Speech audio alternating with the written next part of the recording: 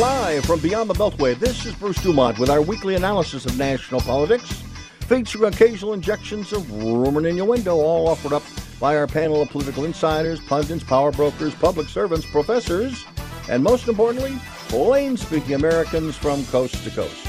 Tonight featured commentary by progressive professor Mark Costello, James Martyr, a Republican candidate for Congress from Illinois. A little bit later on, we'll hear from Charles Lipson from the University of Chicago. He's an emeritus now. And Eric Cohn, libertarian and former talk show host. And they will be joining us. We come to you from our beautiful new studios at AM 560 WIND in Chicago, Illinois. And it's nice to have you with us. And Frankie Rodriguez is back at the he's back at the dials. He's had a long vacation. He's all rested up. He had a couple of weeks in Disneyland. He's taken out his third mortgage on the house so he can pay for the vacation, and he's filled with turkey and everything else. So we're all together again. Nice to have you all with us again, as usual. Since we only meet once a week, there's usually a lot to talk about, and there is tonight. And I'm gonna begin by talking about the new sort of fresh thing that's happening in the world, and that is there is another variant of COVID. It's Omicron. And it comes from South Africa. And the president of South Africa, the president of the United States, effective tomorrow, is going to cut off all travel from that region. South Africa and several other African nations is going to cut off travel from that part of the world, with the exception of Americans.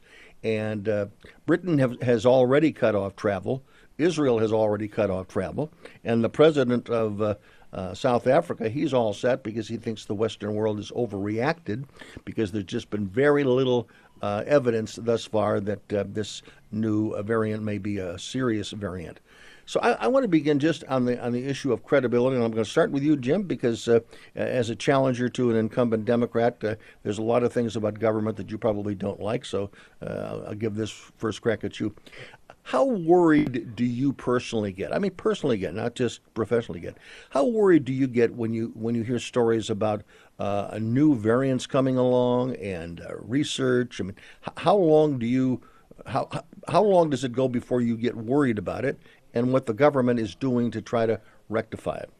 Yeah. So look, I don't personally get worried about it. And I have been through it, so firsthand experience. Okay. My family, my wife, some of my adult kids, one last year, some of us maybe more recently, and I'll tell you this: what I get worried about is the political class deciding what our medicine is, because we have medicines that treat these variants while it's active within you, or the original virus while it's active within you, and the fact that we've silenced real doctors in America, and we're saying that this is not valid medicine, and it is. And I can tell you firsthand experience, ivermectin works because as soon as I started taking it, I got better within a couple days, and 5 days of taking it with Z-Pack along with it to make sure we're not getting infections while I'm being infected.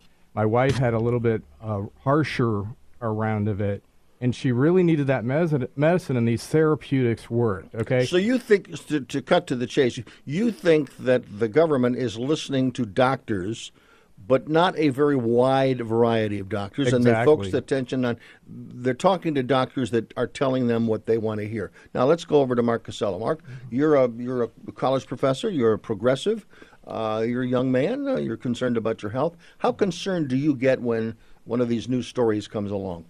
Sure. Like James, I don't get too personally excited about it. Variants are going to come along. This virus can live in animal hosts. There's a large reservoir. Have you had it? I have not had it. Okay. I am Are you vaccinated? I am vaccinated with the two-shot Pfizer. Okay. But now there's talk that to be fully vaccinated, they're suggesting a third booster shot. Do you have the booster yet? I do not have the booster okay. yet, but I waited to get the vaccine until closer to the beginning of the school year because I wanted to have more protection as I went back to teaching face to face. So I'm not too concerned. It looks like we're managing to live with the virus now. The economy's more opened up. People are getting together. Air travel's back to almost pre-pandemic levels. So I think we found a way to start living with the virus. Just here in Illinois, for example, at this time last year, we had a 107-day moving average of 125 deaths per day. Mm-hmm. Today, that's 25. So, we're definitely in a better place than we were at this point last year. Do you both feel that the news media is doing a good job in separating real facts from speculation? Jim? Yeah, no, absolutely not. I mean, it's like we've politicized medicine. I mean, to me, this is frightening, right? We have politicized it to the fact where there isn't an open and honest discussion about alternative treatments to this. And literally, and I'm going to call... I want to just stop for just a second. Do you agree with that particular point? So James had brought up ivermectin, for example. And ivermectin is a widely used antiviral, antiparasitic that's been used globally for decades. Absolutely. And I do agree with James that the way it was portrayed in the media as horse medicine, mocked. I think, show me the scientific studies that show its efficacy. Let's have a conversation about it, but let's not mock people for looking for an existing therapeutic. I agree with what he just said too about let's get the studies out there. Let's talk about let the medical professionals practice their trade and talk and tell us, and let's just report what they're doing. Does the news media have the basic scientific intelligence to separate fact from fiction when they're talking to doctors? They could have 3 or 4 doctors in front of them. One of them may be telling them, the absolute truth. The other could be they just look good on television. They've got a good credential.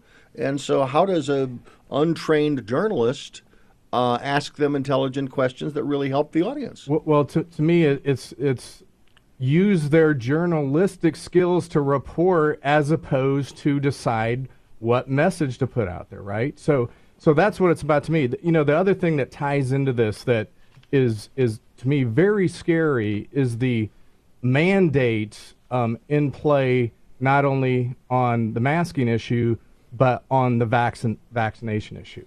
And this to me is we're going to a place where we should not be. Vaccine passports, mandating it, or you lose your job. You're threatening people's livelihoods. Are we moving too fast? I want to get your reaction, Mark, on this one. Are we moving too fast on children and sort of rushing shots to the young arms between 5 and 11? So, Bruce, in my generation, we were eradicating smallpox, and I know half of my generation received that vaccine and half didn't. But there was, in my knowledge, a longer lead up to delivering those vaccines. There was more study done, more trial done. So it does seem fast. We've just went from an emergency use authorization. We haven't had a long-term, several years. I'm hearing you as a progressive. I'm hearing you a little concerned in some of the things that anti-vaxxers are saying. That's what I'm hearing thus far. You tell me if I'm wrong or not. We do have to break. 1-800-723-8289. From Elk Grove Village, Illinois, this is Bruce Dumont, Beyond the Beltway.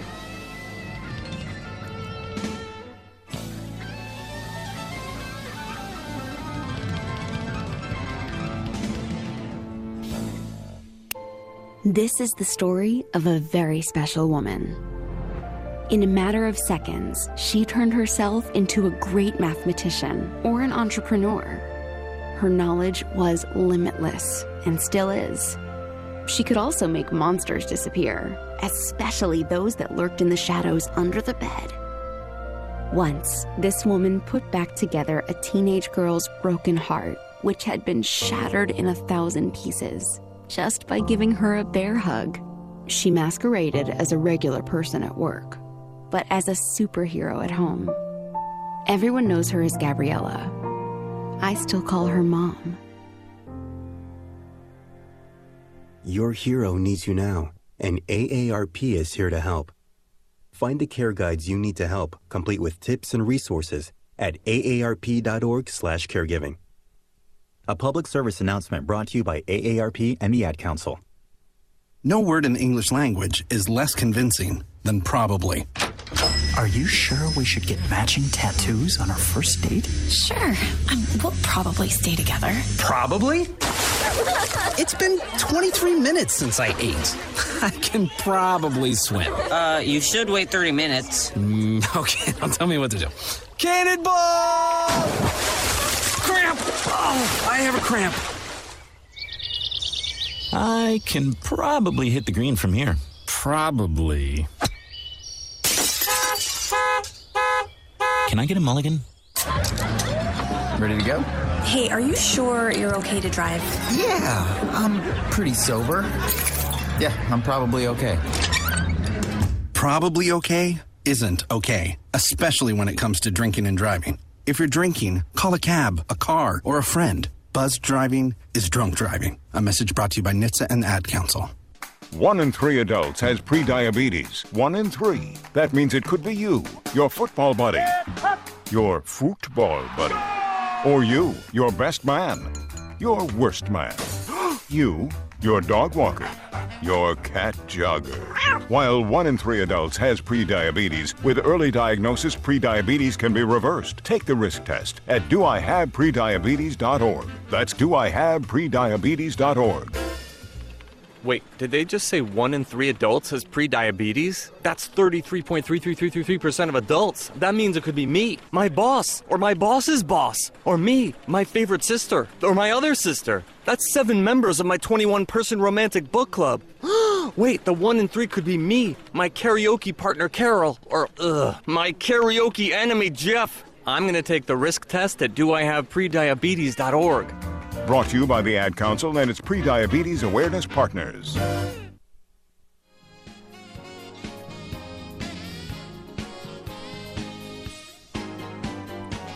Bruce Dumont back, and we'll be back to our guests in just a moment. But again, we've got a couple of emails that have come in.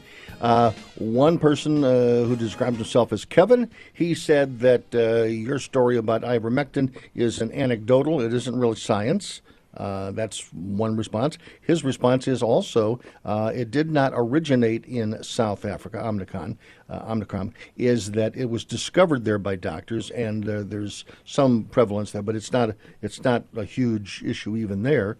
And basically he said that at this particular moment, we may be ahead of the science and what's going on, which even Dr. Fauci on TV said today that was a good idea to be ahead of it. Now, back to your semi. I thought you were going to slam this, but you didn't. Right. But so, that's okay. Because I think part of being progressive is having a critical, questioning mind. Okay. So for instance, when I watch the news media, the commercial news media, and I'm getting the same story from all 3 major networks, and that may be the truth, that may be the fact, but I also want to know there's some basic facts about this virus we should have answers to by now. For instance, why are some people so acutely affected by the virus, needing hospitalization for months and ventilators? What is triggering that biologically, physiologically? Mm-hmm. Where's the studies on that? Why aren't we talking about that? There's conversations we're not having. So the similarity here between the conservatives, Jim, and the progressives, you, Mark, is that you don't, at the core, you really don't trust government or the full candor of government. Or media. There's a lot. Or media, okay. There's a lot of you questions. You may trust them less. That's a good assessment.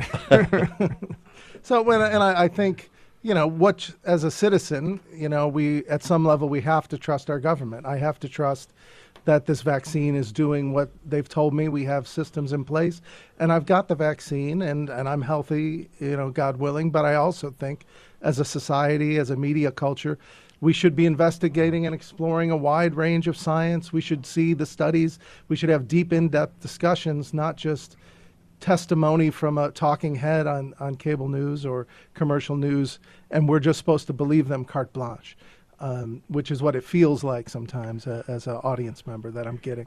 On a completely different subject, Last week on this program, in the early part of the program, we reported that there was an incident in Waukesha, Wisconsin, involving someone in a car. We didn't know too much about it, other than there were early reports that there were deaths and significant injuries. We obviously learned a lot after we went off the air about the tragedy in Wisconsin. At the core of that issue appears to be the intention of the person who drove the car, and also why he was out on bond, a $1,000 bond, after he had been charged with an attempted killing of his wife by car. Not the wife, his girlfriend and mother of his child. So I want to go back to you, Jim. At the congressional level, which is what you're going for, at the congressional level, what can be done to discuss bail and bonds when it becomes when it's supposed to be an individual, state by state, county by county decision? Where do the feds have a role there? Right. I mean, and so here you have the separation between federal and state. 10th Amendment. You know, obviously as a conservative, I respect the Constitution, the 10th Amendment, and this jurisdiction for that bond and what the state laws are, I think supersedes most of the federal area. Not that look at the federal area, we've gotten involved in things like this all the time. But I certainly would like to see, especially in my state, at the state level, that we start thinking a little bit more about what sort of bonds we're setting for violent criminals. I mean, ones that have a history of violence against other individuals should not be out in the streets where they can do more harm to people if they're already under arrest for, a violent crime. As a progressive, what are the concerns you have about the story out of Wauwatosa that you know of and we all know of right at this moment? Well, as far as the bond goes, many times those bonds are affecting people very negatively who don't have such a violent criminal past. So you'll have, if you start imposing bonds, who's determining what constitutes a level of violence? Could we have predicted that this gentleman would act in such a horrific way based on his past history of domestic violence? Well, let me ask you, where do you put spousal abuse in the list of crimes or alleged crimes in the case of bail coming up? Where do you put that on your list? Is it number 1? Is it number 10? Where does it fall? Well, I don't have a list, but it's a serious offense. But historically in the U.S., spousal abuse does not get the attention it should. Jim, what's your take just on that specific point? Because I'm sure you could come up with a list of what are the worst crimes out there. And you'd want to have the highest bond for whatever is number 1 on that list. Well, so violence against another individual, especially someone who you might be physically stronger than and a close family member of, and where you can, leverage that personal connection. Spousal abuse is the big problem there is a lot of spouses don't want to report the person they love, right? And so when that has been uncovered, in this case it was, and he was arrested on it, I mean, imagine what the spouse was going through when he got out on that bond. What's she going to be thinking about that, right? And what's the fears, but the violence itself, to me, violence against that's very high. We should not be letting violent criminals out once we've ascertained they're a problem and they've already under arrest and they're going to be in a trial. Would you include a bar fight in that? Well, look, I mean, I want to know. I mean, I think we would all agree that there needs to be a stronger bond, and really that is a significant mistake that was made in Wauwatosa, and it is likely to be part of campaigns this coming November, which you are a part of, Jim. At least you want to be a part of. And this is why we have judges and prosecutors that have discretion, right? So a bar fight, let's say I get in a fight with Mark in a bar, right? I'm not sure that would ever happen, but let's say we do. I mean, if it's a bar fight, more or less among equals about some, you're both drunk, whatever, right? Got out of hand. That's clearly a different situation than spousal abuse, especially if it was abuse that was continuing. And but back to my question: is there a federal? I mean, you want to run for Congress? Is there a federal law or federal law that should be imposed that deals with this issue, or should it all be handled by 50 states and 1,000 plus counties? Yeah, I think you could always make the argument there's room for the feds to get involved in cases like that. I mean, we do have all kinds of federal crimes, murder and whatnot, and things like that. But I'm very, that's one of those issues that I don't want to really predict what I would want to do on that. I would want to know what's going on with the issue and with the law and understand it a lot better than I would off the cuff on that. But Mark? I'm more with the local state. So it seems to me something like the Violence Against Women Act at the federal level could bring in supports. What type of supports? When she reported the spousal abuse, the domestic violence, what support do women have, funding from the federal level to the states to support women in those situations, to get them away from the violent offenders? Those are things that can happen at the federal level. That can be, the human infrastructure bill could certainly support some of those types of initiatives. How much of a Democratic problem is the debate over this bonding issue between now and next November, when people are going to vote on it, or they're going to really vote on it in primaries in some cases as well? How much of an albatross is the cases in Wisconsin going to matter come next election day? I think this case will largely be forgotten in time because it's going to be surpassed. The parade story. Okay. Because. In my course, actually, at the university, we've been studying sites of tragedy and violence. And what often happens is another tragedy will come and displace that memory. The media will take it up. But the question, though, that you're asking, Bruce, politically, I think, is that the Republicans could tell a strong narrative to say that the Democrats who are winning on this issue, saying, we're setting bonds too high and we're imprisoning people for poverty. That was resonating. And so we have states repealing the bond and lifting those bonds. And the progressives were winning that battle. But an issue like this could be weaponized by the Republicans. Thanks to George Soros in many cases. And the grassroots activism of many people. Right. Either real or fed by Soros. So this could become an albatross around Democrats' neck.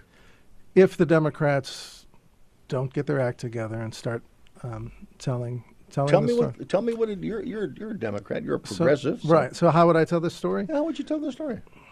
Mother of three, incarcerated for possession of a substance, needs substance abuse treatment, because she's not released on bond, loses her job, loses her children. Bail reforms, those bond reforms have put kids back in touch with their mom. It's helped people get into treatment, help them get to work, support their families. So the reforms that have happened with bond have reduced the prison populations in Illinois, for example. Cook County Jail has far fewer people. But what does it do for the 8 people that were out at the parade? What does it do for the 35 or 40 plus that are injured? I mean, they're people too, and the media is going to want to talk about those people. We've got a break. I want to pick up on this when we come back. 1-800-723-8289. Your opportunity to join the discussion. I'm Bruce Dumont. Thanks for joining us tonight on this Thanksgiving Sunday night. Post-Thanksgiving. 145 over 92. 180 over 111. 182 over 100. And I had a heart attack and a cardiac arrest. And then a stroke. Your blood pressure numbers could change your life. A lot of people don't understand, including myself, I didn't, now I do, the impact of having a stroke. My memory is shot. When I woke up, I couldn't speak. Lowering your high blood pressure could save you from a heart attack or stroke. If you've stopped your treatment plan, restart it or talk to your doctor about creating one that works better for you. Start taking the right steps at manageyourbp.org. It's a new life. But I'm going to make it better. Coming back. Ask your doctor, check your blood pressure. Brought to you by the American Heart Association, American Medical Association, and the Ad Council. It's a bully, but we aren't afraid of a fight. It's elusive, but our focus never fades. It's deadly, but we were born to defeat cancer.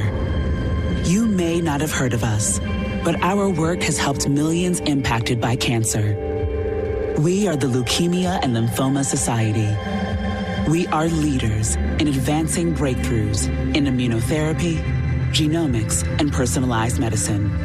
This research saves lives. After 65 years of fighting blood cancers, we've arrived at a game-changing belief.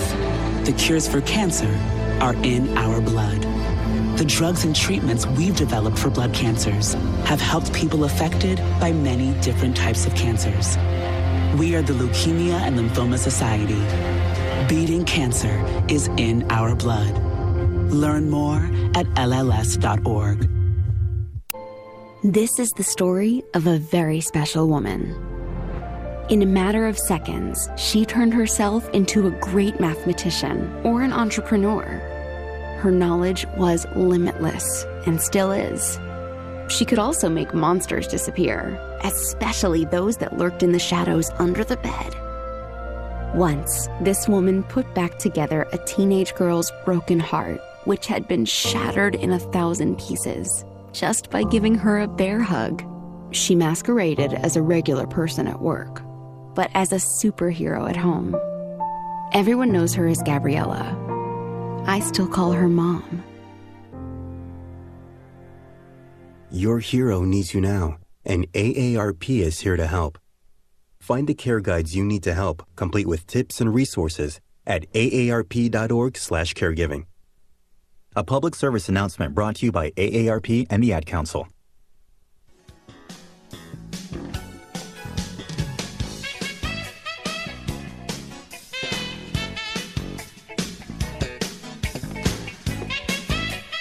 Bruce Dumont, we're back for another segment. Nice to have you with us.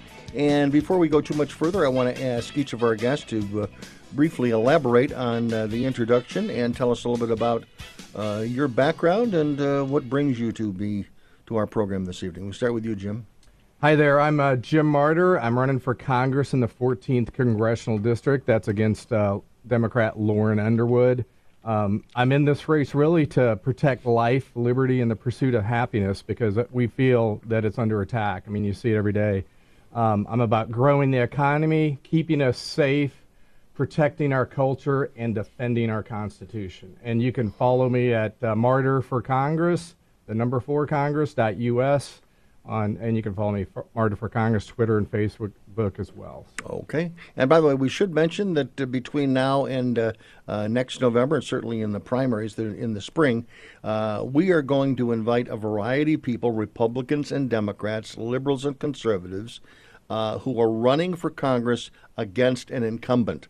It's not all going to be Illinois people. There'll be people from all over the country because this program is heard in a variety of states, and we're going to be reaching out to, again, only challenges. We only want to hear from the challenges because one thing I will say is incumbents, they always like to do the show when they're running for re-election, but they never want to do the show once they've just been reelected.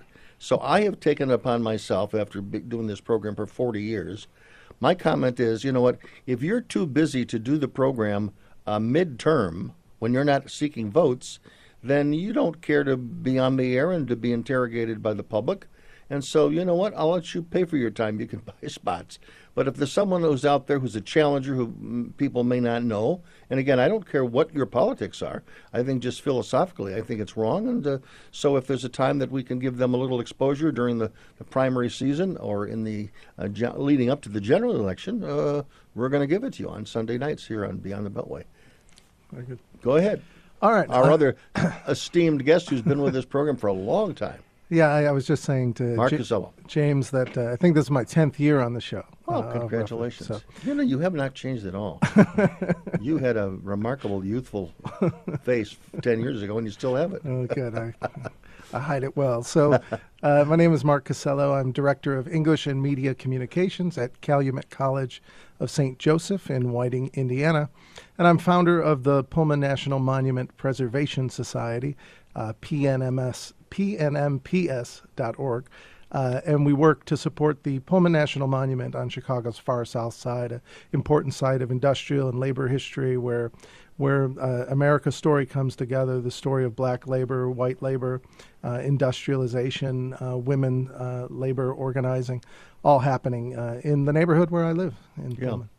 And if you live in Chicago or you're visiting Chicago, I would strongly suggest plan a good half day out there, maybe a little bit longer even, because I've not been to the new visitor center, which recently opened, but I have been out there to walk through the national park, and it was an ideal community. It was an ideal community built many, many years ago by George Pullman, who was one of the major railroad barons of the time, and he was building Utopia, and it went south, and you can find out why it went south. But again, the buildings are still there. I mean, it's an architectural tour of a planned community. It really is one of the most interesting things to see in Chicago. It's not on the tourist map yet, but I think Mark is going to try to put it on there. It's a great story, and it's a good education for you and your family about what caused the split between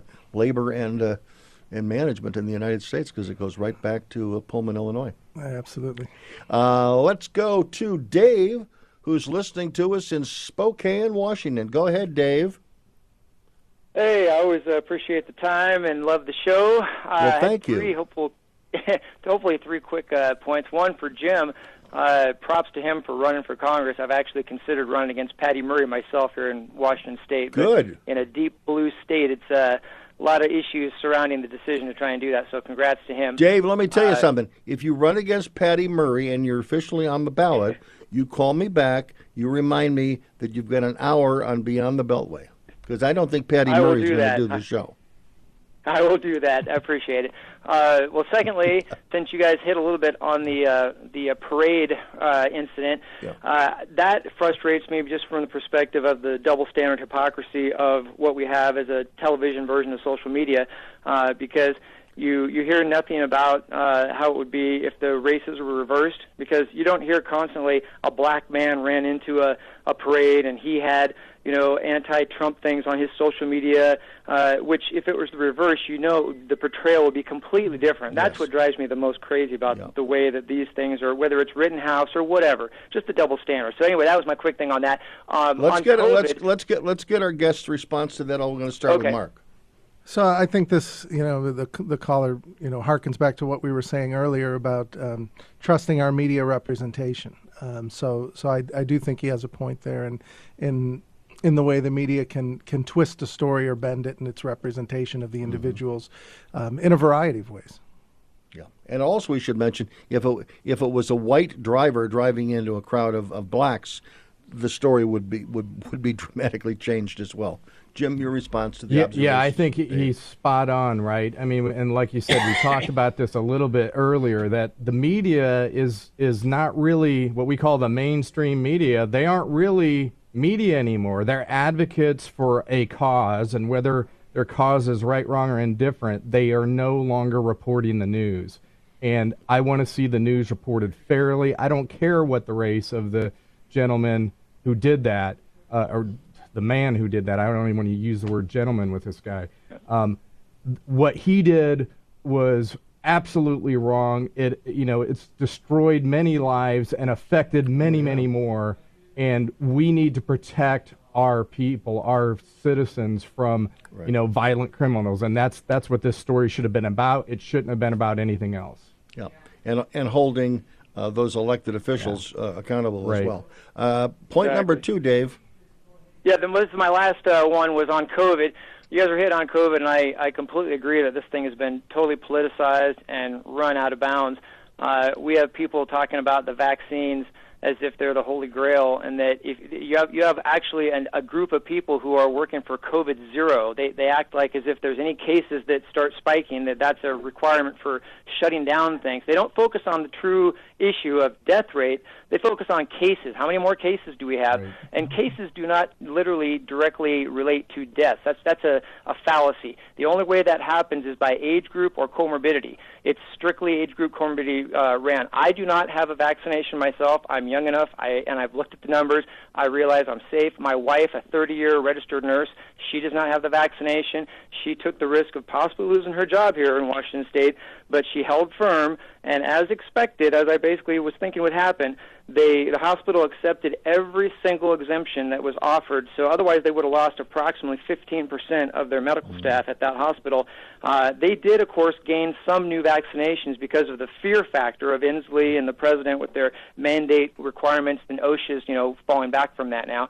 But it did work to at least get a few more people vaccinated. But we look at the science, we look at the data. These nurses are not anti-vaccine. They are pro-vaccine on a risk analysis basis. And these young kids you were talking about, there's no reason for children to be getting a vaccine, that they have more potential for death from a car accident. Literally, in 2019, 1,053 kids from 0 to 14 died in traffic fatalities.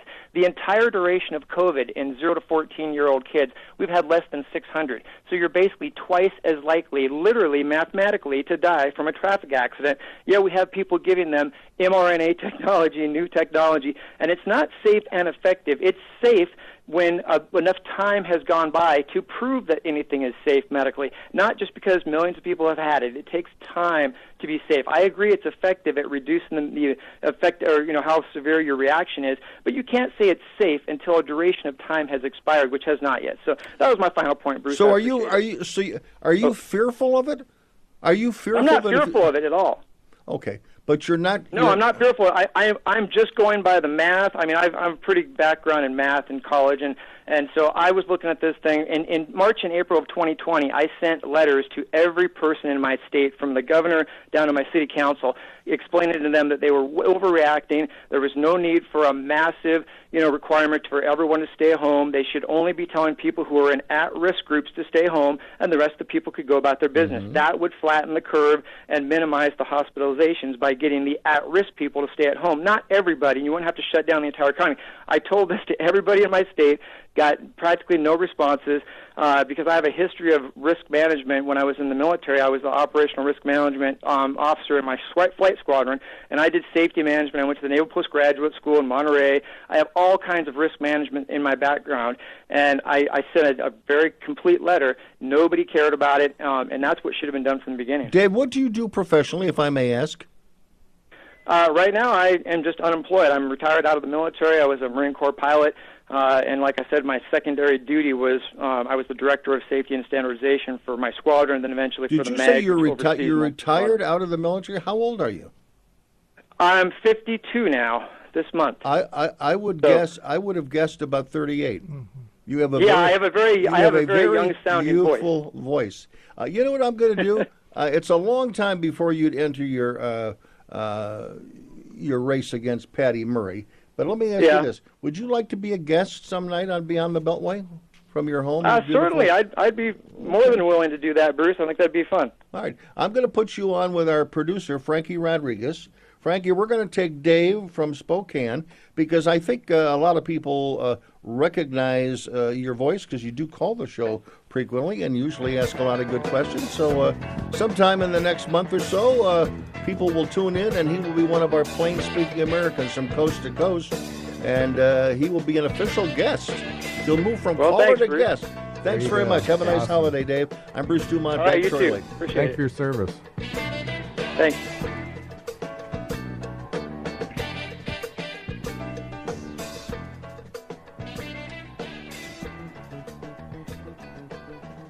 What if the music stopped? If the familiar voices were silenced? If there were no breaking news updates? What if your companion and connection to your community came with a monthly fee? Don't worry, we're free local radio with you wherever you go, celebrating 100 years and looking forward to the next 100. We are broadcasters. Text radio to 52886 and let Congress know you depend on your local TV and radio stations. This message furnished by the National Association of Broadcasters. Today, millions of people all across America are building a life in recovery from addiction and mental illness, helping themselves and helping each other, with friends, family, and community lending their strength and support. Join the Voices for Recovery.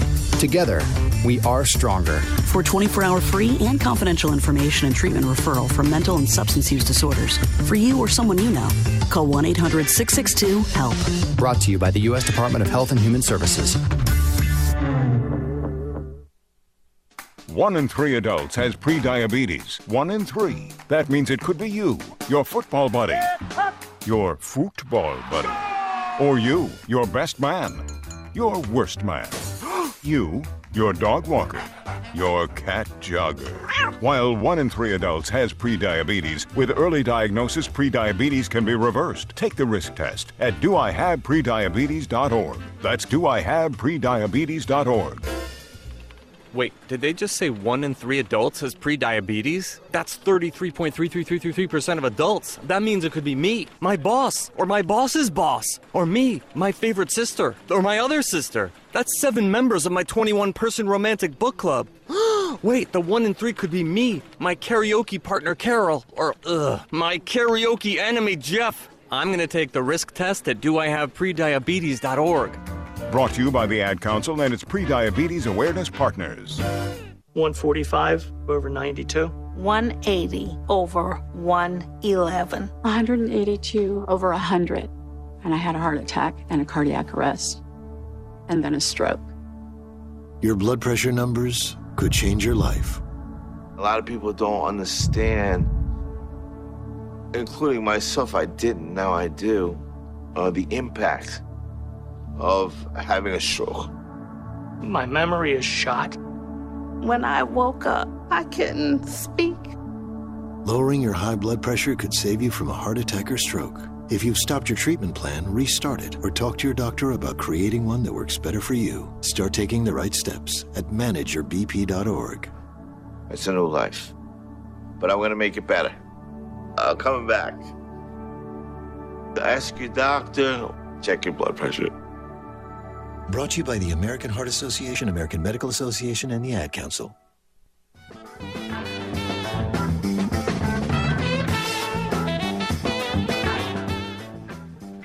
Bruce Dumont back. Question to you, Mark. Are you happy with President Biden so far? Whew, that's a long conversation you're opening up there. Well, I think on the one hand, there's a lot of things that Democrats could be proud of. I think the infrastructure bill is a huge win. I think they've bungled the messaging on it, but I'm really disappointed with the pullout of Afghanistan, how that was handled. Optically, he's at the Carlisle group for Thanksgiving, the day before Thanksgiving. As a progressive, that kind of turns my stomach. That Bernie Sanders would not have been at the Carlisle group for Thanksgiving. I'd want to see him in a soup kitchen or something, or out with the regular people. So I think there's a lot to be happy about if you're a Democrat. And the Build Back Better bill looks like it's going to be coming through. We'll see how it gets through the Senate. But the infrastructure bill was a huge achievement, and I think what is the I want to talk with the human infrastructure of all the things that are in that bill, much of which the American people don't even know about. Yeah. What is if you had to pick one piece of that legislation that under your rule absolutely would not get kicked out, what would it be? The most important thing. Well, the things I think are most important have already been chucked, really. They're already gone. Okay. Well, they're already cut. So give us an example. Any type of student loan relief for people or the 2 years of community college free. I think if you're talking about shifting generational opportunity, those were two big areas where you could provide immediate relief to the middle class and working class people. We'll go over Jim. Of those things that are remaining in the infrastructure, not the infrastructure, but the social infrastructure bill, What would be the one thing you would fight the hardest to make sure was not included in any legislation if you were in D.C.? The Build Back Broke bill, or the bill that was the other bill that was passed? Either one. Either one. So the Build Back Either Broke, you could repeal one or you know. Right, doubles the size of the IRS. Okay, I mean, we don't need more IRS officers. I'd like to cut the size and scope of the IRS and cut the taxes right and cut the tax rate. We need to fix this. The spending is outrageous. Look, I studied economics at Purdue University, and you don't borrow from our children and our grandchildren's future to fund social agenda today. And that's exactly what both of these bills do. If their infrastructure bill actually had infrastructure in it, maybe there would be some saving grace in it. But most of it is payback to Democrat party operatives and officials and connected folks. It's so you don't think it's about building highways and repairing bridges? Oh no, come on. Look, none of it. I would say if it had 10 to 15% of that would be about it. The rest of it is something else entirely. And Mark, do you this agree is with my that? mission. I To disagree. go to Congress, so. We're talking about the hard infrastructure bill, Yeah. the Infrastructure Investment and Jobs Act. No, I was going through the 1,000-page document today, as I love to do, and there's, first of all, I mean, it's sad for the American people because if you try to make sense of it, it's a very difficult read. But there is certainly a tremendous, almost, an incredible amount of money flowing to the states for real infrastructure. We were just talking about the National Park Service, for example. About $1.7 billion will be coming in addition to the National Park Service for deferred maintenance over the next 10 years to help our national parks. So you could get a piece of that. A piece of that could be helping the south side of Chicago. Okay. But also just bridges, roads. Billions, like hundreds of billions of dollars going to the highway administration to build roads, bridge repair. It's all in there. So I don't know how. If that was the only thing you had to say to voters come next November, that they wouldn't say this is all we got done. Mm-hmm. This is what we got done. Yeah. And we didn't get anything on the infrastructure, the human infrastructure. We went zip.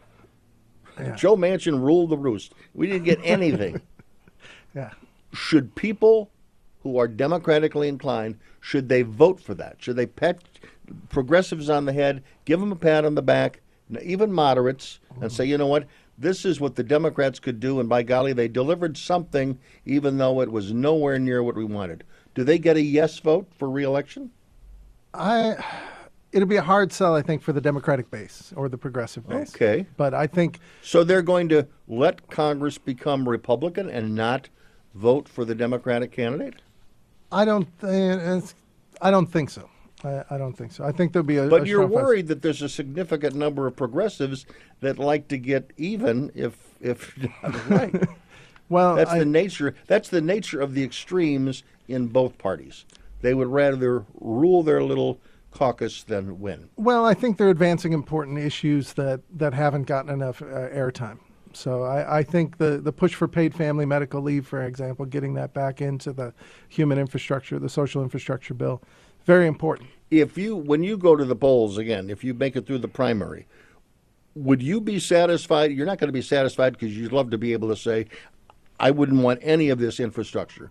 Would you be happy with what they've attained right now if they didn't get one more dime for anything else of the human structure? Look, we need to do that right now. We need to cut off the federal government. We're taking my children and grandchildren's and probably great-grandchildren's at this point. We're spending money we don't have. And if it was about true infrastructure, that's great, but it's not. It's about social infrastructure or social engineering, which doesn't work. How does building highways figure into that? Well, look, this bill is not paying, for building highways 100%. I mean, there's going to be some of that in there, but that is not what that bill was about. It's not what the Build Back Broke bill is about. It's about spending money we don't have on things we don't need, and we're not talking about infrastructure. And you think that's a message that Republicans such as yourself, that's a message that you can effectively deliver and get people who voted for Democrats in the past to say, you know what, they had their chance, they didn't give me what we wanted, That's right. or they gave me too much, and I don't want to pay for it, and you know what? I'm going to switch and vote Republican. Do you think that's well, a I message think that's there's out multiple things going on here. The safety issue, the literally defunding the police movement, the whole thing we talked about earlier with letting criminals out. How real is that in your view? Give me you know what? I can't ask that question because there's not enough time for you to give me a solid answer to that. Jim Marter, thank you very much. You're running in a Republican primary. You're running against Lauren Underwood. She is the incumbent Democrat from the 14th District of Illinois. Again, we will have other challengers on this program between now and next November. I'm Bruce Dumont. Another full hour coming up. Don't go away on Beyond the Beltway. It's a bully, but we aren't afraid of a fight. It's elusive, but our focus never fades. It's deadly, but we were born to defeat cancer. You may not have heard of us, but our work has helped millions impacted by cancer. We are the Leukemia and Lymphoma Society. We are leaders in advancing breakthroughs in immunotherapy, genomics, and personalized medicine. This research saves lives. After 65 years of fighting blood cancers, we've arrived at a game-changing belief. The cures for cancer are in our blood. The drugs and treatments we've developed for blood cancers have helped people affected by many different types of cancers. We are the Leukemia and Lymphoma Society. Beating cancer is in our blood. Learn more at LLS.org. No word in the English language is less convincing than probably. Are you sure we should get matching tattoos on our first date? Sure. We'll probably stay together. Probably? It's been 23 minutes since I ate. I can probably swim. You should wait 30 minutes. Okay, now tell me what to do. Cannonball! Cramp! Oh, I have a cramp. I can probably hit the green from here. Probably. Can I get a mulligan? Ready to go? Hey, are you sure you're okay to drive? Yeah, I'm pretty sober. Yeah, I'm probably okay. Probably okay isn't okay, especially when it comes to drinking and driving. If you're drinking, call a cab, a car, or a friend. Buzzed driving is drunk driving. A message brought to you by NHTSA and the Ad Council.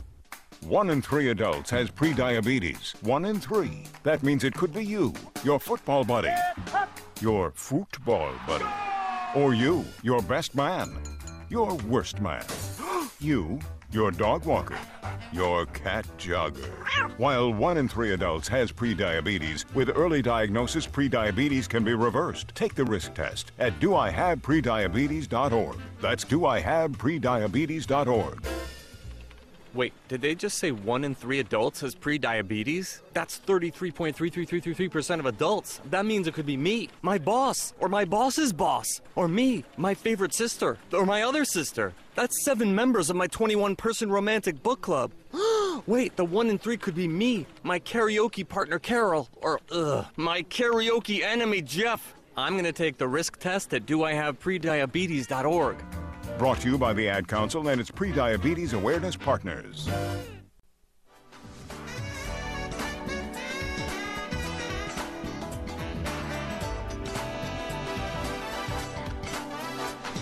Bruce Dumont back. Hour number 2 of Beyond the Beltway continues from the AM 560 studios, WIND in Elk Grove Village, Illinois, talking to our coast-to-coast and border-to-border affiliate stations. Nice to have you with us this evening. In hour number 1, we've talked with Jim Marter, who's a candidate for a Republican candidate for Congress from Illinois, and also Mark Casello, who has been a frequent guest on this program, a progressive professor from Indiana. Indiana, right? Yeah, that's where the college is. Where the college is, okay. Yep. But you now live in Illinois. Correct. I live. Okay. Yep. But we are now joined via Zoom, the magic of Zoom. We're joined by Charles Lipson, who is a longtime member of this program's roster of guests. He is from the University of Chicago, now emeritus, and he's a frequent guest on radio programs, television programs, writer. This guy does everything. And Eric Zorn. I'm sorry. Eric Cohn joins us. Eric Zorn was on Zorn you said that. No, Zorn was on last week. Eric Cohn also joins us, and he also was a regular guest on this program. He used to do a talk show here at WIND, and has now moved to the great state of Michigan, where he now joins us via Zoom. And first of all, how do you like your new digs in Michigan, Eric? Michigan is delightful. I was actually just in Chicago for Thanksgiving, and it's fantastic to visit. But everything we were looking for in Grand Rapids, Michigan, is what we found here so far. Good.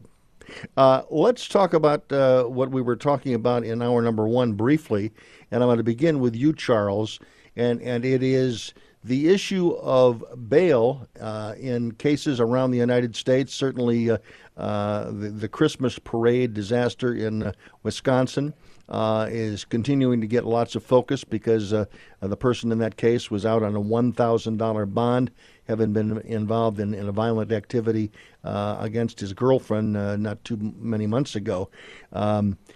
How is this issue going to play a year from now in November? Is the issue of states' attorneys being too lenient, judges being too lenient, is it going to continue to be an albatross around the neck of any Democrat running for office? I think it will be, Bruce. And I think it's going to be compounded, actually, by the immigration issue. I don't think people have really connected the two, but I think they're related, because I think what people see is that the Democrats are not willing to enforce the law, and I think they see the two as connected. Moreover, I think that huge amounts of drugs, fentanyl and the rest, opioids, heroin, are coming across the border and will soon be in a lot of communities. So I think people are going to feel this. We've seen local elections that are really should give shivers to Democrats. Bill de Blasio is being replaced by a former police officer in New York. In Columbia, South Carolina, it hadn't gotten a lot of attention, but Biden won that state capital a year ago by 40 points. A Republican just narrowly defeated the Democrat for mayor in Columbia, South Carolina. These are important changes, and look at what happened in Virginia. Eric, what's your response to the combustibility of that issue at the polling places in a year? I think I disagree with Charles slightly in the sense that elections are a quintessential example of what social scientists call an overdetermined phenomenon. There are a lot of things working there. I think especially if you're going to look at the two major elections we've had so far in Virginia and New Jersey, there's been a lot of attempt to explain Virginia as being primarily about education, whether that means critical race theory or something else. You can't account for the 10-point shift in Virginia without also being able to account for a 10-point shift in New Jersey. So, yes, there's a lot of things going on there. I think the issues of crime and criminal justice are very significant.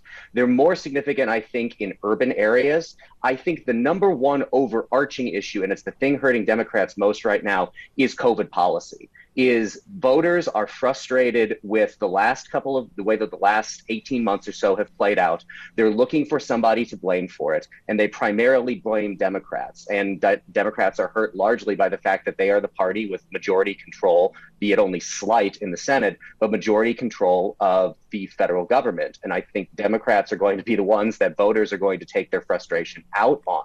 And to the extent that, schools is the real relevant issue, and I think a huge driving issue for a lot of the swing vote, that was the people who went from Trump over to Biden and made Biden president, their frustration really is fundamentally with, look at Loudoun County, their frustration was with the fact that the schools weren't open for a year. So I think criminal justice is important. It's more important in places like Chicago, in New York, in Seattle, Washington. But I think COVID policy is going to be the big reason that the Democrats look to reap a whirlwind. Mark Costello, I want to get Mark's response. Mark, go ahead. So I certainly think that Eric's on track there. The Biden administration, as I was saying earlier, has done a tremendous thing. They've gotten a vaccine deployed to millions of Americans, and I think they should be touting that. But I think the American public is frustrated. Different messaging. We're liberated from the virus in July, and then it's masked back on, and now you need a booster. There's just COVID fatigue, and the Democrats are going to pay a price, and it's going to be difficult to overcome that. Virus Do fatigue. the people want Donald Trump back, Charles? In your view, I don't think so. in I everything think that you're reading, Republicans- is it for Trump or is it just for Republican change? First of all, I think that American elections for quite some time, with the exception of the 2 Obama elections, have been elections of rejection. Everything has been about rejecting who's in there now. So, and that's of course a problem if you're the governing party, as the Democrats are now. But I think it's also a case where the Republicans have a real problem coming up in 2024 if Trump is still popular within the base of the Republican Party, but he can't carry what carried Youngkin to victory in Virginia. You need a candidate who doesn't come with all Trump's baggage. And it's also the case that Trump did himself a huge amount of harm after November the 3rd. He still really hasn't acknowledged that Biden is the legitimate president, and he wants people who are going to get his endorsement to claim that the votes were miscounted in a number of states. This is just terrible for our democracy, and I think it will be terrible for him in a general election. But the Democrats are so weak, and there's going to be a complete clash within the party about who's the nominee in 2024, that Trump will be very much tempted to run. When we come back, Eric, I want to get your comment on that, but we're heading into a break, and I want to give you a full opportunity to respond to it. And again, I also want to expand that, because as you say, there's already stories about there is that Joe Biden, although he says he's running, there's a lot of people out there that are doing stories about Pete Buttigieg and the vice president, Kamala Harris, and how they're getting along and who's ahead in internal, bickering at the White House. So we'll talk about that when we come back. I'm Bruce Dumont. Thanks for joining us tonight on Beyond the Beltway.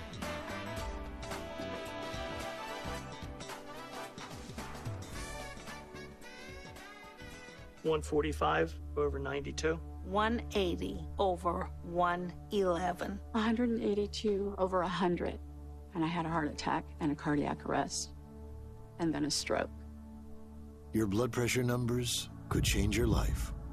A lot of people don't understand, including myself. I didn't, now I do, the impact of having a stroke. My memory is shot. When I woke up, I couldn't speak. Lowering your high blood pressure could save you from a heart attack or stroke. If you've stopped your treatment plan, restart it or talk to your doctor about creating one that works better for you. Start taking the right steps at manageyourbp.org. It's a new life, but I'm going to make it better. I'm coming back.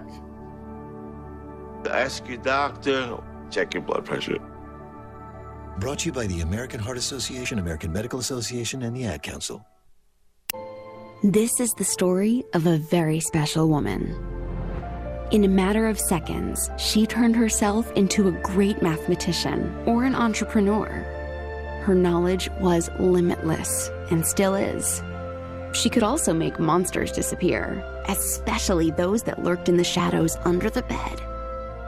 Once, this woman put back together a teenage girl's broken heart, which had been shattered in 1,000 pieces, just by giving her a bear hug. She masqueraded as a regular person at work, but as a superhero at home. Everyone knows her as Gabriella. I still call her Mom. Your hero needs you now, and AARP is here to help. Find the care guides you need to help, complete with tips and resources at aarp.org/caregiving. A public service announcement brought to you by AARP and the Ad Council. No word in the English language is less convincing than probably. Are you sure we should get matching tattoos on our first date? Sure. We'll probably stay together. Probably? It's been 23 minutes since I ate. I can probably swim. You should wait 30 minutes. Okay, now tell me what to do. Cannonball! Cramp! Oh, I have a cramp. I can probably hit the green from here. Probably. Can I get a mulligan? Ready to go? Hey, are you sure you're okay to drive? Yeah, I'm pretty sober. Yeah, I'm probably okay. Probably okay isn't okay, especially when it comes to drinking and driving. If you're drinking, call a cab, a car, or a friend. Buzzed driving is drunk driving. A message brought to you by NHTSA and the Ad Council.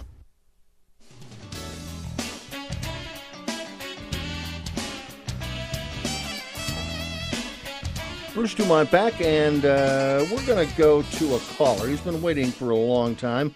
Jorge is listening to us in Brooklyn, New York tonight. Jorge, go ahead. Welcome to Beyond the Beltway. Thank you, Bruce. I wanted to call because I want to stand by President. I think that in the short amount of time that he's been in office, he's done a remarkable job. He's been able to bring forward the infrastructure field that is vitally needed by the nation for its progress, so it can continue to progress the way that it has. Here in Brooklyn, they have a BQE, and it's in badly needed repair, and I'm hoping that that issue is addressed in that bill. But finally, I just wanted to say, in addition to all that, that I hope that all the nation has a happy Hanukkah. And especially to you, Bruce, and all of you out there in Chicago, I hope that you have a wonderful Christmas this year, and I hope that you all had a wonderful Thanksgiving as well. Well, thank you very much for that greeting from Brooklyn. I think you're our first caller from Brooklyn, so thank you very, very much. Appreciate it. I want to go back to you, Eric, to start this conversation about what you think is happening with the Democratic Party. I'm surprised that there's talk already about whether or not Biden is going to run again, even though he said he was going to. He was 79 years old yesterday. My question to you is, this speculation in the news media, is it real? Do you think people are out there really plotting the demise of Joe Biden in a primary in 3 years?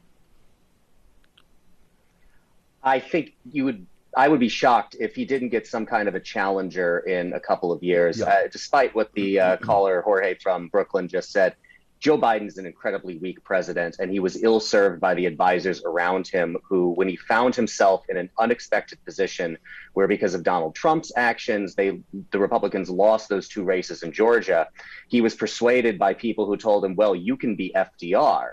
You can be the next FDR, and you can push through all of this incredible, huge change legislation without recognizing the enormous majorities that FDR had to be able to push that kind of stuff through. Mm-hmm. I think he's gotten distracted from the things that he could have done, and he has gotten off of the message that he communicated through his entire campaign, which was a sense of a return to normalcy and adults being back in charge. And I don't know that you could look at the chaos that we've had since he was inaugurated and say, well, it's better chaos or different chaos than what we had for 4 years of Donald Trump. But you can't make the argument, I don't think compellingly, that it hasn't been chaotic and it hasn't been what voters are looking for.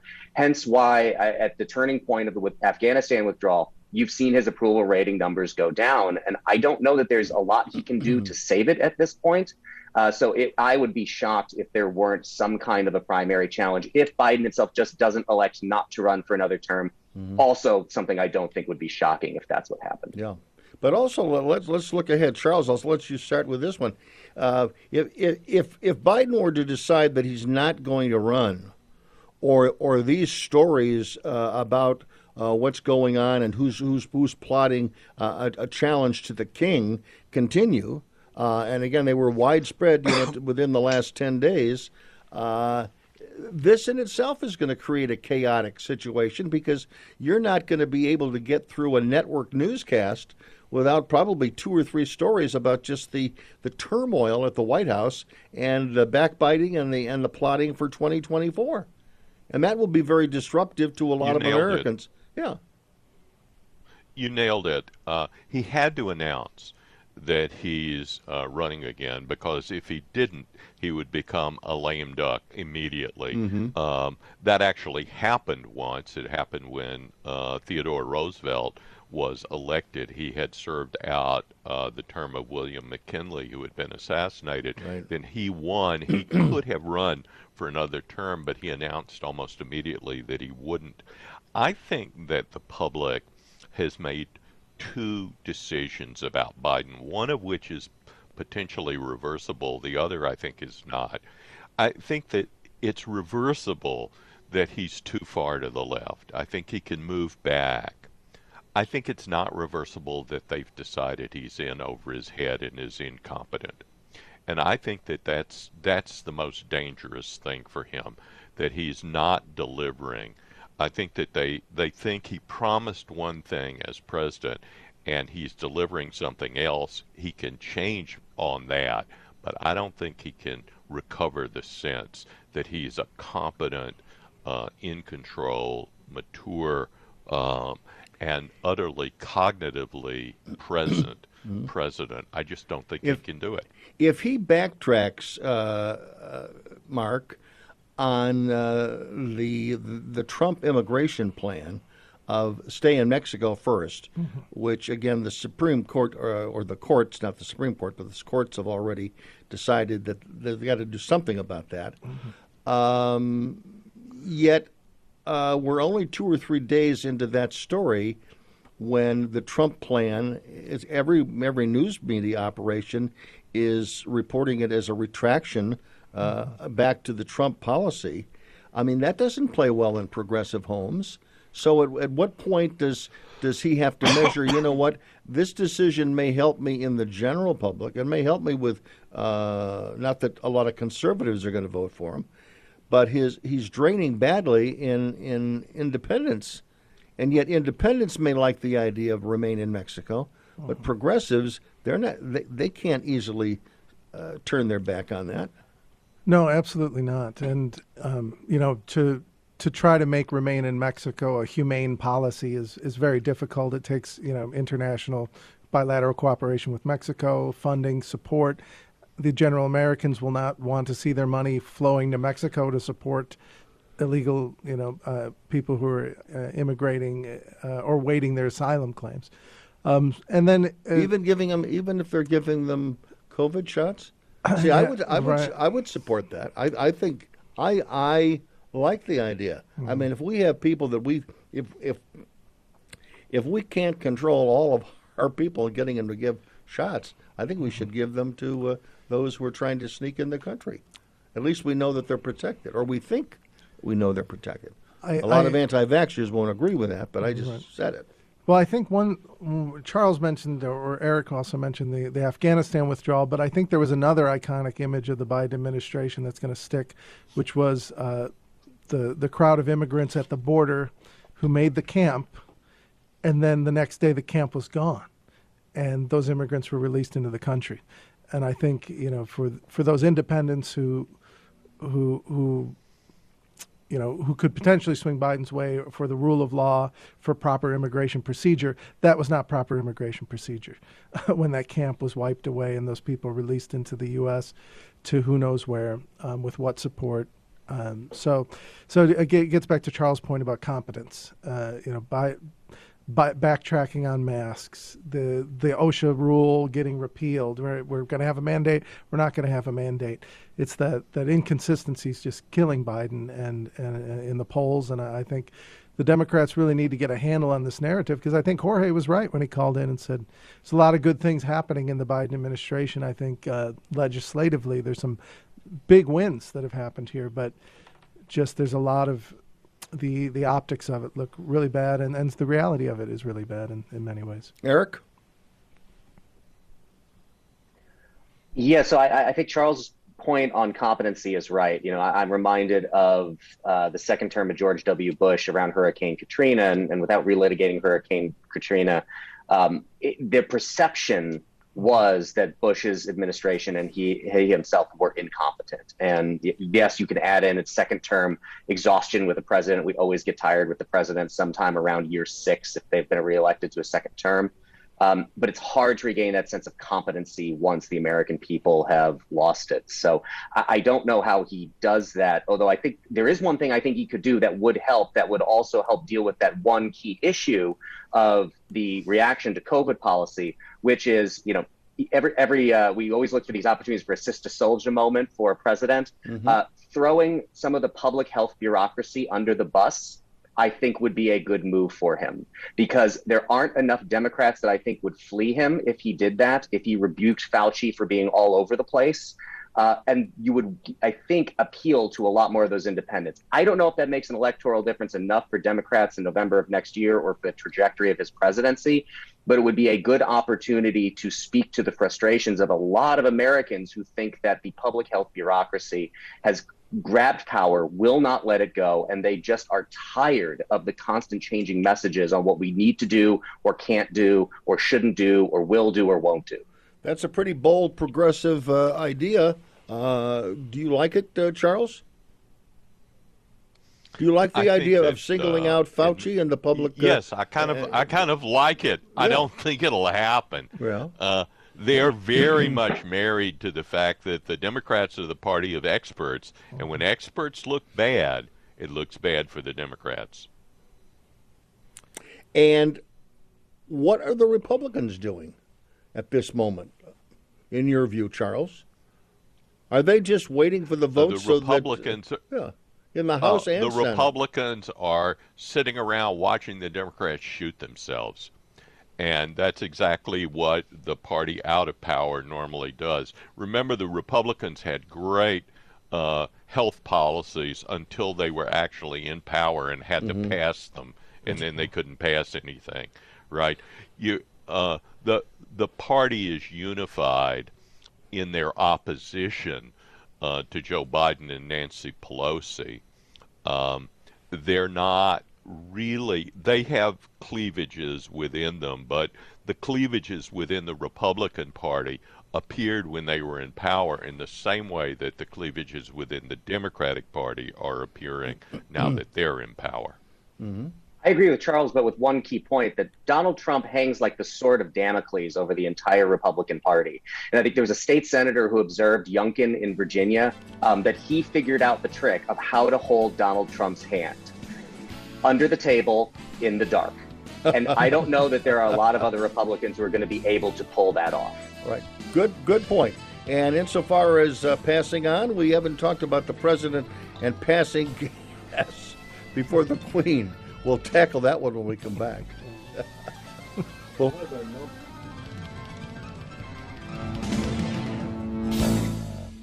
1 in 3 adults has prediabetes. 1 in 3. That means it could be you, your football buddy, your football buddy, or you, your best man, your worst man, you, your dog walker, your cat jogger. While 1 in 3 adults has prediabetes, with early diagnosis, prediabetes can be reversed. Take the risk test at doihaveprediabetes.org. That's doihaveprediabetes.org. Wait, did they just say 1 in 3 adults has prediabetes? That's 33.33333% of adults. That means it could be me, my boss, or my boss's boss, or me, my favorite sister, or my other sister. That's 7 members of my 21-person romantic book club. Wait, the 1 in 3 could be me, my karaoke partner Carol, or my karaoke enemy Jeff. I'm gonna take the risk test at doihaveprediabetes.org. Brought to you by the Ad Council and its Prediabetes Awareness Partners. 145 over 92. 180 over 111. 182 over 100. And I had a heart attack and a cardiac arrest. And then a stroke. Your blood pressure numbers could change your life. A lot of people don't understand, including myself. I didn't, now I do, the impact of having a stroke. My memory is shot. When I woke up, I couldn't speak. Lowering your high blood pressure could save you from a heart attack or stroke. If you've stopped your treatment plan, restart it or talk to your doctor about creating one that works better for you. Start taking the right steps at manageyourbp.org. It's a new life, but I'm going to make it better. I'm coming back.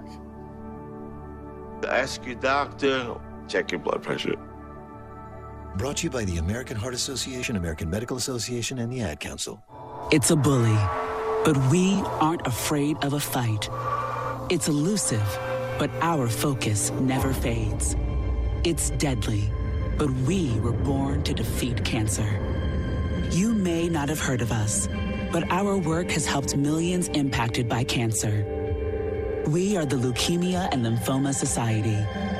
We are leaders in advancing breakthroughs in immunotherapy, genomics, and personalized medicine. This research saves lives. After 65 years of fighting blood cancers, we've arrived at a game-changing belief. The cures for cancer are in our blood. The drugs and treatments we've developed for blood cancers have helped people affected by many different types of cancers. We are the Leukemia and Lymphoma Society. Beating cancer is in our blood. Learn more at LLS.org.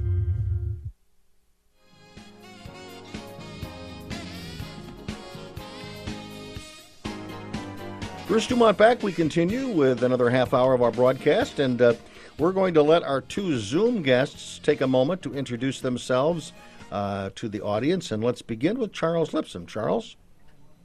Well, first of all, Bruce, thank you for having me on. Good. And you and I have been together for ages on this program, and I have loved it. I've enjoyed being with you for many years. I've taught at the University of Chicago, mostly specializing in international politics, but in other areas as well. Mm-hmm. My accent comes from Mississippi, the Mississippi Delta, where so many people in Chicago comes. I'm the only one who can't play the blues. And now I do a lot of writing for Real Clear Politics, Spectator World, Newsweek, occasionally the Wall Street Journal, and so on, sharing opinions in the same way that you and I do here on Beyond the Beltway, Bruce. Right. And also we should mention that we both work with a mutual long friend, and that's Tom Bevan over at Real Clear Politics, who does a program on another radio station, and you're a frequent guest on that program every Sunday night. I enjoy listening to it generally on my way home, and so who knows, you may be on that program tonight. Later, we don't know. Eric I'm not Cole. on tonight, No, Bruce. You've got a night off. Well, you got to save those vocal cords, Charles. Let's go to Eric Cole, who also has some experience in doing talk radio. He was a talk radio host here for many years in the afternoons on WIND, our flagship station. But he has moved to the great state of Michigan. And tell us what you're up to there, Eric. I'm a director of communications at the Acton Institute for the Study of Religion and Liberty. We're a think tank that works to promote a free and virtuous society. We think that free markets are important, but that there's a set, an understanding of virtue that is necessary for them to function properly and for society to function properly. I encourage everybody to look us up at Acton, ACTON.org. And yes, as Bruce mentioned, I was a former radio talk show host on WIND, 560 The Answer, on weekends with my good friend Joe Kaiser, a program called Sources with Knowledge. So if any of the affiliates that are listening right now are sufficiently impressed with my ability to hold fort here, feel free to reach out. Be happy to look at doing a program again. Okay, very good. And have you been in Michigan long enough for you to make an intelligent guess about what is likely to happen in the gubernatorial race there? I've been here long enough to get the sense that Governor Whitmer is not incredibly popular and is probably very beatable, but that the Republican Party in Michigan is consumed with a lot of the same rifts that exist in Republican parties around the country, where there's a disagreement amongst people involved in the party of what kind of a candidate should emerge to challenge Governor Whitmer. I think the model put forth by somebody like a Glenn Youngkin, who wasn't hostile to Donald Trump's voters and wasn't hostile to Trump himself, and as that state senator noted, able to hold his hand under the table and in the dark, is the way to go about it. But I think the likelihood here in Michigan, where we did have one of those election audits, there was a lot of stuff about how the election played out. The likelihood of a very Trumpy challenger being the person going up against Whitmer and probably guaranteeing her another term is greater than I would like it to be. Okay. And let's go back to the national level. I want to go back to these stories about Pete Buttigieg, who has emerged as the principal spokesman for the administration on a variety of issues. I think he does a very good job as a presentation on the Sunday morning shows. And then there's the Vice President of the United States, who is never seen anywhere. Yet the Vice President generally is someone that you look to as being a candidate that will replace the president someday. In your view, and you are a hardcore progressive, you were not a Joe Biden fan initially, and you were not even a Barack Obama fan initially, were you? I like Barack Obama. Yeah, I was a supporter of Obama, and especially in that first campaign, I went to see him. And well, inside your head now, if we were to go inside your head, think aloud and share it with the audience as to what your thought is on the future of the party. And let me begin. I assume you would agree that Bernie Sanders is too old for another run. Yeah, I still receive many messages from the Sanders campaign fundraising, and but it does seem that Bernie's time has passed, but his endorsement's going to be important for that next generation. I don't see any members of the squad stepping out in 2024 at this point. I don't think so. So the Democratic establishment, I think, would love to see Kamala.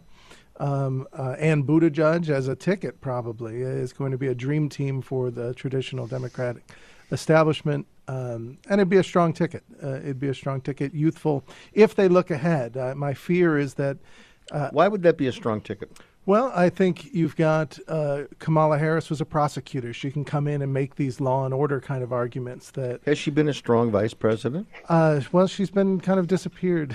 But Joe Biden, as some people said, was in a bunker during the campaign, and he won. So we'll see what happens there. But I think Kamala, she speaks well. She's passionate. She's got a great American story. And Buttigieg, small town mayor, now running a major department, a cabinet position. So I think it's a strong ticket. It's youthful, coming out of a Joe Biden 79-year-old presidency, post-pandemic. Anybody else? You don't see anybody else jumping into that? Someone that's run before? Yeah, you might have Klobuchar back in there, a very pragmatic candidate, a centrist, if the Democrats want that. Mm-hmm. On the liberal side, the progressive side, I just don't see any progressive candidates coming out to challenge the establishment in the way Bernie could. No. Eric Cohn, what's your response to that list and analysis and handicapping of Mark? I am looking at the results of a Suffolk University USA Today poll from last week that has Kamala Harris's approval rating at 28%. As the Vice President of the United States, who doesn't really have any official duties, yes, you could say she's been disappeared. I think it points to something else that is something that I feel I saw a long time ago, and I think a lot of other people did too. She is a lousy politician. She got herself elected to the Senate in California after getting elected to statewide office in California. Big caveat there, it's California. So taking that as some signal of her electability would be foolish. And the way that her presidential campaign played out was a disaster. And I think she has no real sense of what she wants to be about. And I think you saw that in answers she gave where she said that she was for getting rid of private health insurance and backtracked on it immediately. I think she is not good at this. I think there's an uncomfortability about her presentation, the way that there's this nervous laughter anytime she's in an uncomfortable situation, that she gets asked a question that she doesn't want to answer. And actually a perfect example of the inauthenticity of Kamala Harris is if you saw the video of her surprise birthday party where she comes through the door and she says surprise herself before anyone else does. And I've been told this from a pollster by the name of Kristen Stoltis Anderson, that when she went to D.C., everyone told her she hoped it would be the West Wing. Everyone said it would be House of Cards. The reality is it's Veep. Kamala Harris is Selena Meyer from Veep. And that scene could have been out of that TV show.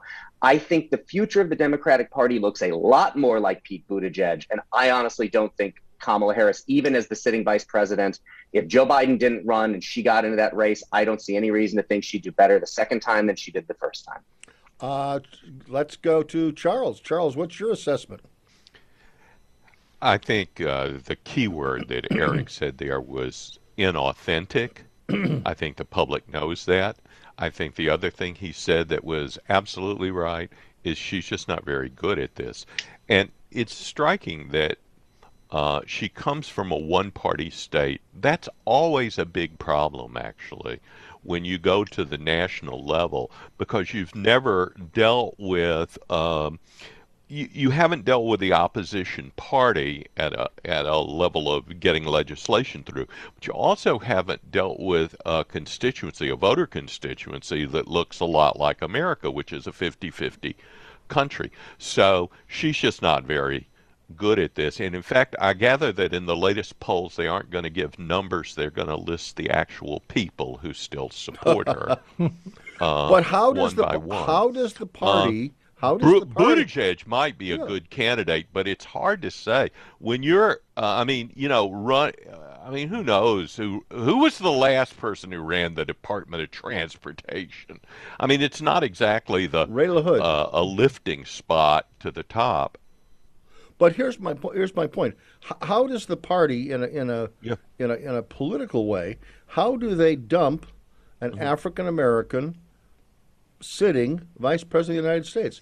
Wouldn't that create a hole in the party that would be irreparable, certainly in 2024? It might take a couple of cycles to deal with that. I want to go ahead. Well, yes, Go ahead. That's a big problem.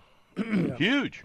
No, there seems to be some kind of like Hillary kind of echoes here. It feels a lot like you're setting up 2024 to be Hillary Part 2. Inauthentic. We're hearing that. You've got a competent person, but they don't campaign well. They feel inauthentic. There was the Hillary problems, and I don't know if nobody said she was competent. Well, I did. Yeah, I certainly didn't say she was competent. Yeah. No, we have one of our guests that said. Yeah, that's me. But we found the person, Charles. That's right. Oh, okay. We got to pause. We'll let you finish your point when we come back. 1-800-723-8029. We got time for some callers. If you want to join the conversation, I'm Bruce Dumont from coast to coast and border to border and around the world at BeyondTheBeltway.com.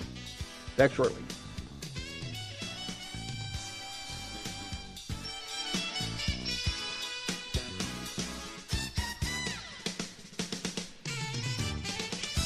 Song again. Here's that song again. For the 100th time today. Here's that song again. It's gonna be stuck in your head all day. Here's that song again. It will make you cray cray. You love your kids enough to watch that TV show a bajillion times. Love them enough to make sure they're in the right car seat for their age and size. Show them you love them. Keep them safe.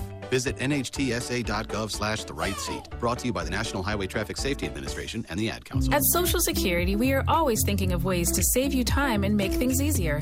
That's why we created My Social Security. A My Social Security account allows you to access your earnings history and benefits information, request a replacement Social Security card, get a proof of income letter, estimate and apply for benefits, and more. Save time. Go online. Open a My Social Security account at ssa.gov/my account. Social Security. Securing today and tomorrow. Produced at U.S. taxpayer expense. This is the story of a very special woman. In a matter of seconds, she turned herself into a great mathematician or an entrepreneur. Her knowledge was limitless and still is. She could also make monsters disappear, especially those that lurked in the shadows under the bed. Once, this woman put back together a teenage girl's broken heart, which had been shattered in 1,000 pieces, just by giving her a bear hug. She masqueraded as a regular person at work. but as a superhero at home. Everyone knows her as Gabriella. I still call her Mom. Your hero needs you now, and AARP is here to help. Find the care guides you need to help, complete with tips and resources at aarp.org/caregiving. A public service announcement brought to you by AARP and the Ad Council. No word in the English language is less convincing than probably. Are you sure we should get matching tattoos on our first date? Sure. We'll probably stay together. Probably? It's been 23 minutes since I ate. I can probably swim. You should wait 30 minutes.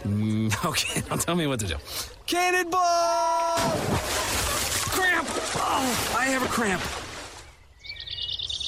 I can probably hit the green from here. Probably. Can I get a mulligan? Ready to go? Hey, are you sure you're okay to drive? Yeah, I'm pretty sober. Yeah, I'm probably okay. Probably okay isn't okay, especially when it comes to drinking and driving. If you're drinking, call a cab, a car, or a friend. Buzzed driving is drunk driving. A message brought to you by NHTSA and the Ad Council.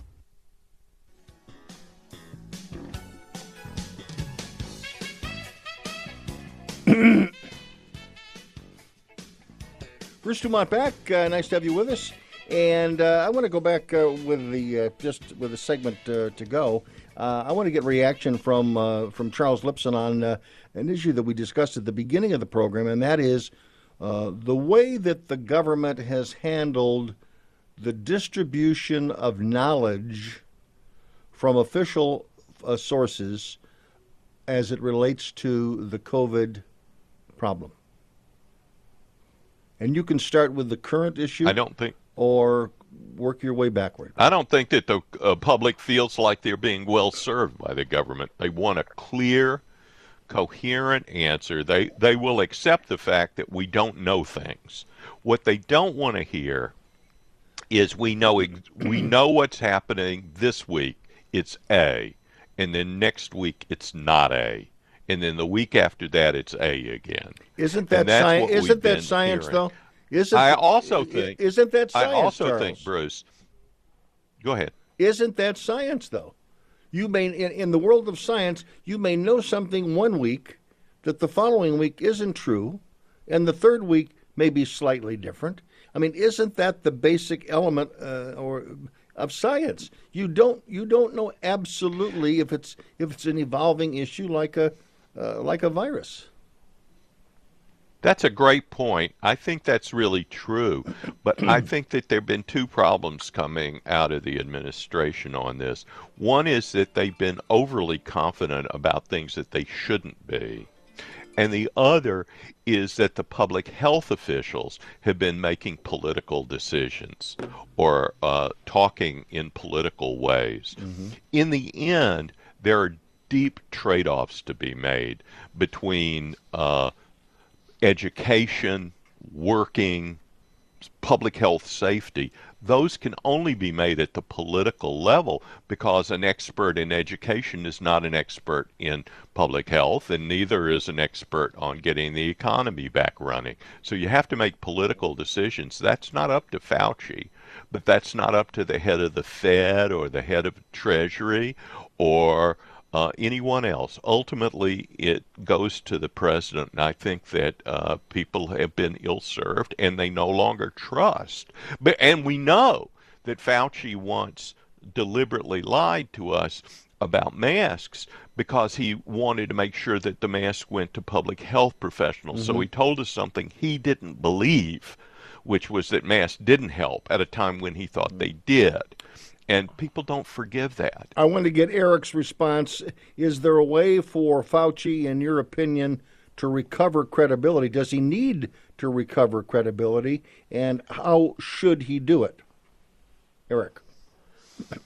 No, there's not a way for him to recover credibility. The best thing that he could do for both himself, his reputation, and if he has an interest in COVID policy in the long run being credible, would be to resign. and to get somebody else in there as a new messenger and give people an opportunity to trust that person. The sin that Fauci committed in the beginning of all of this is very much a symptom of elite panic, which is people in elite positions like Dr. Fauci is in believe that the common people can't handle the truth. So they're going to tell them what they think they need to hear rather than the truth.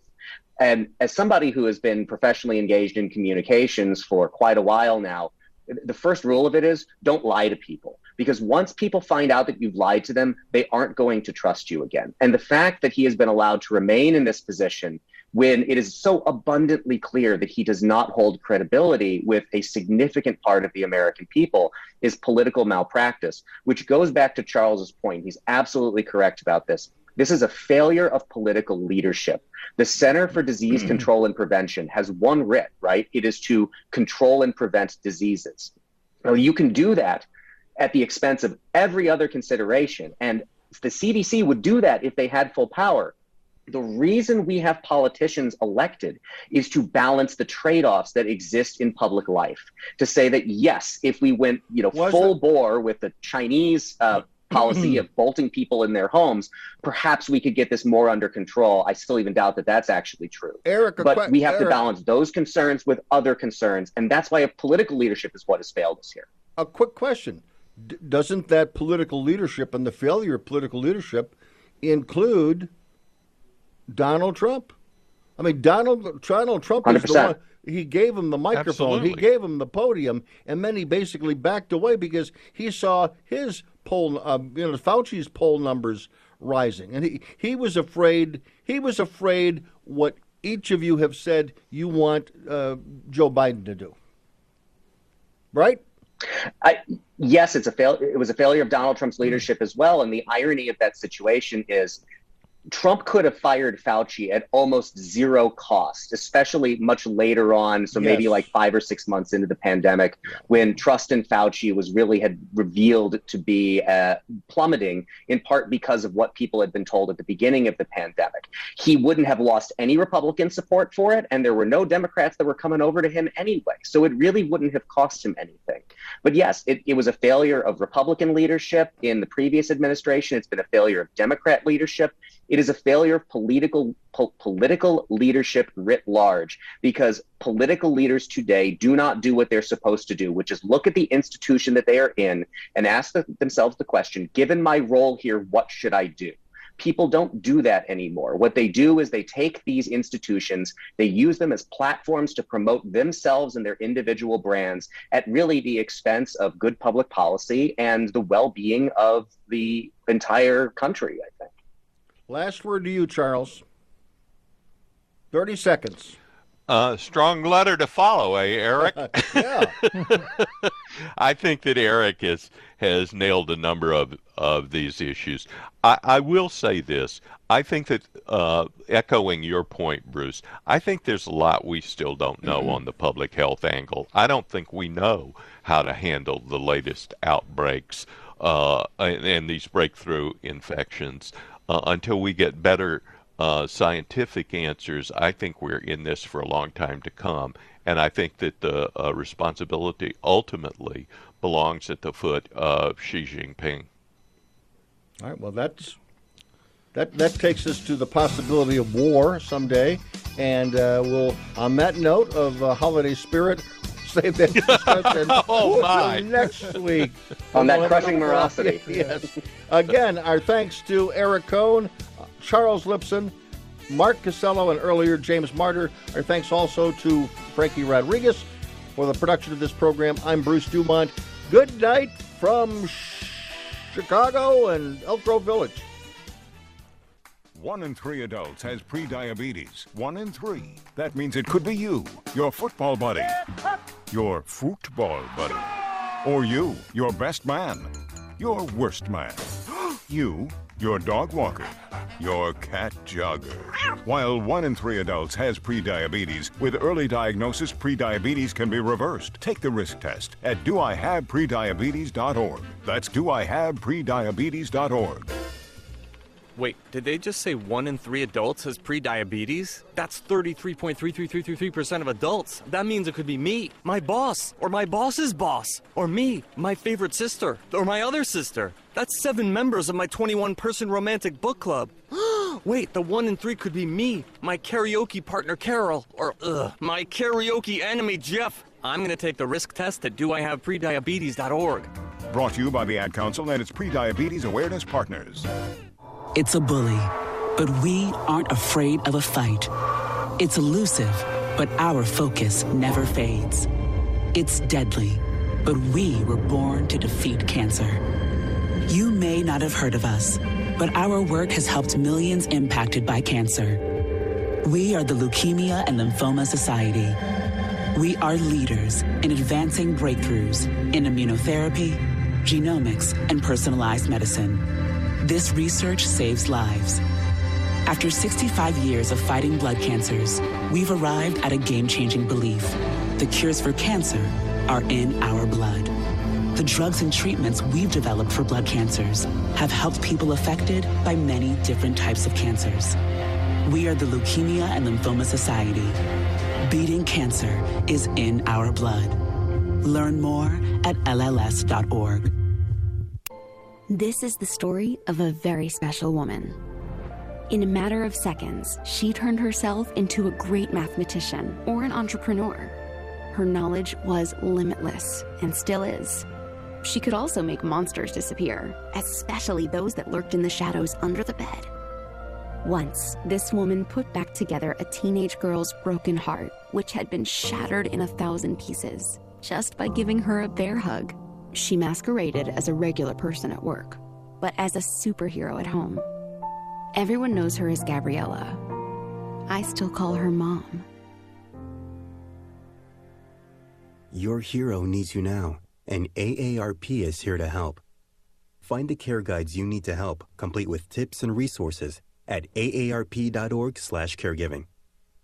A public service announcement brought to you by AARP and the Ad Council.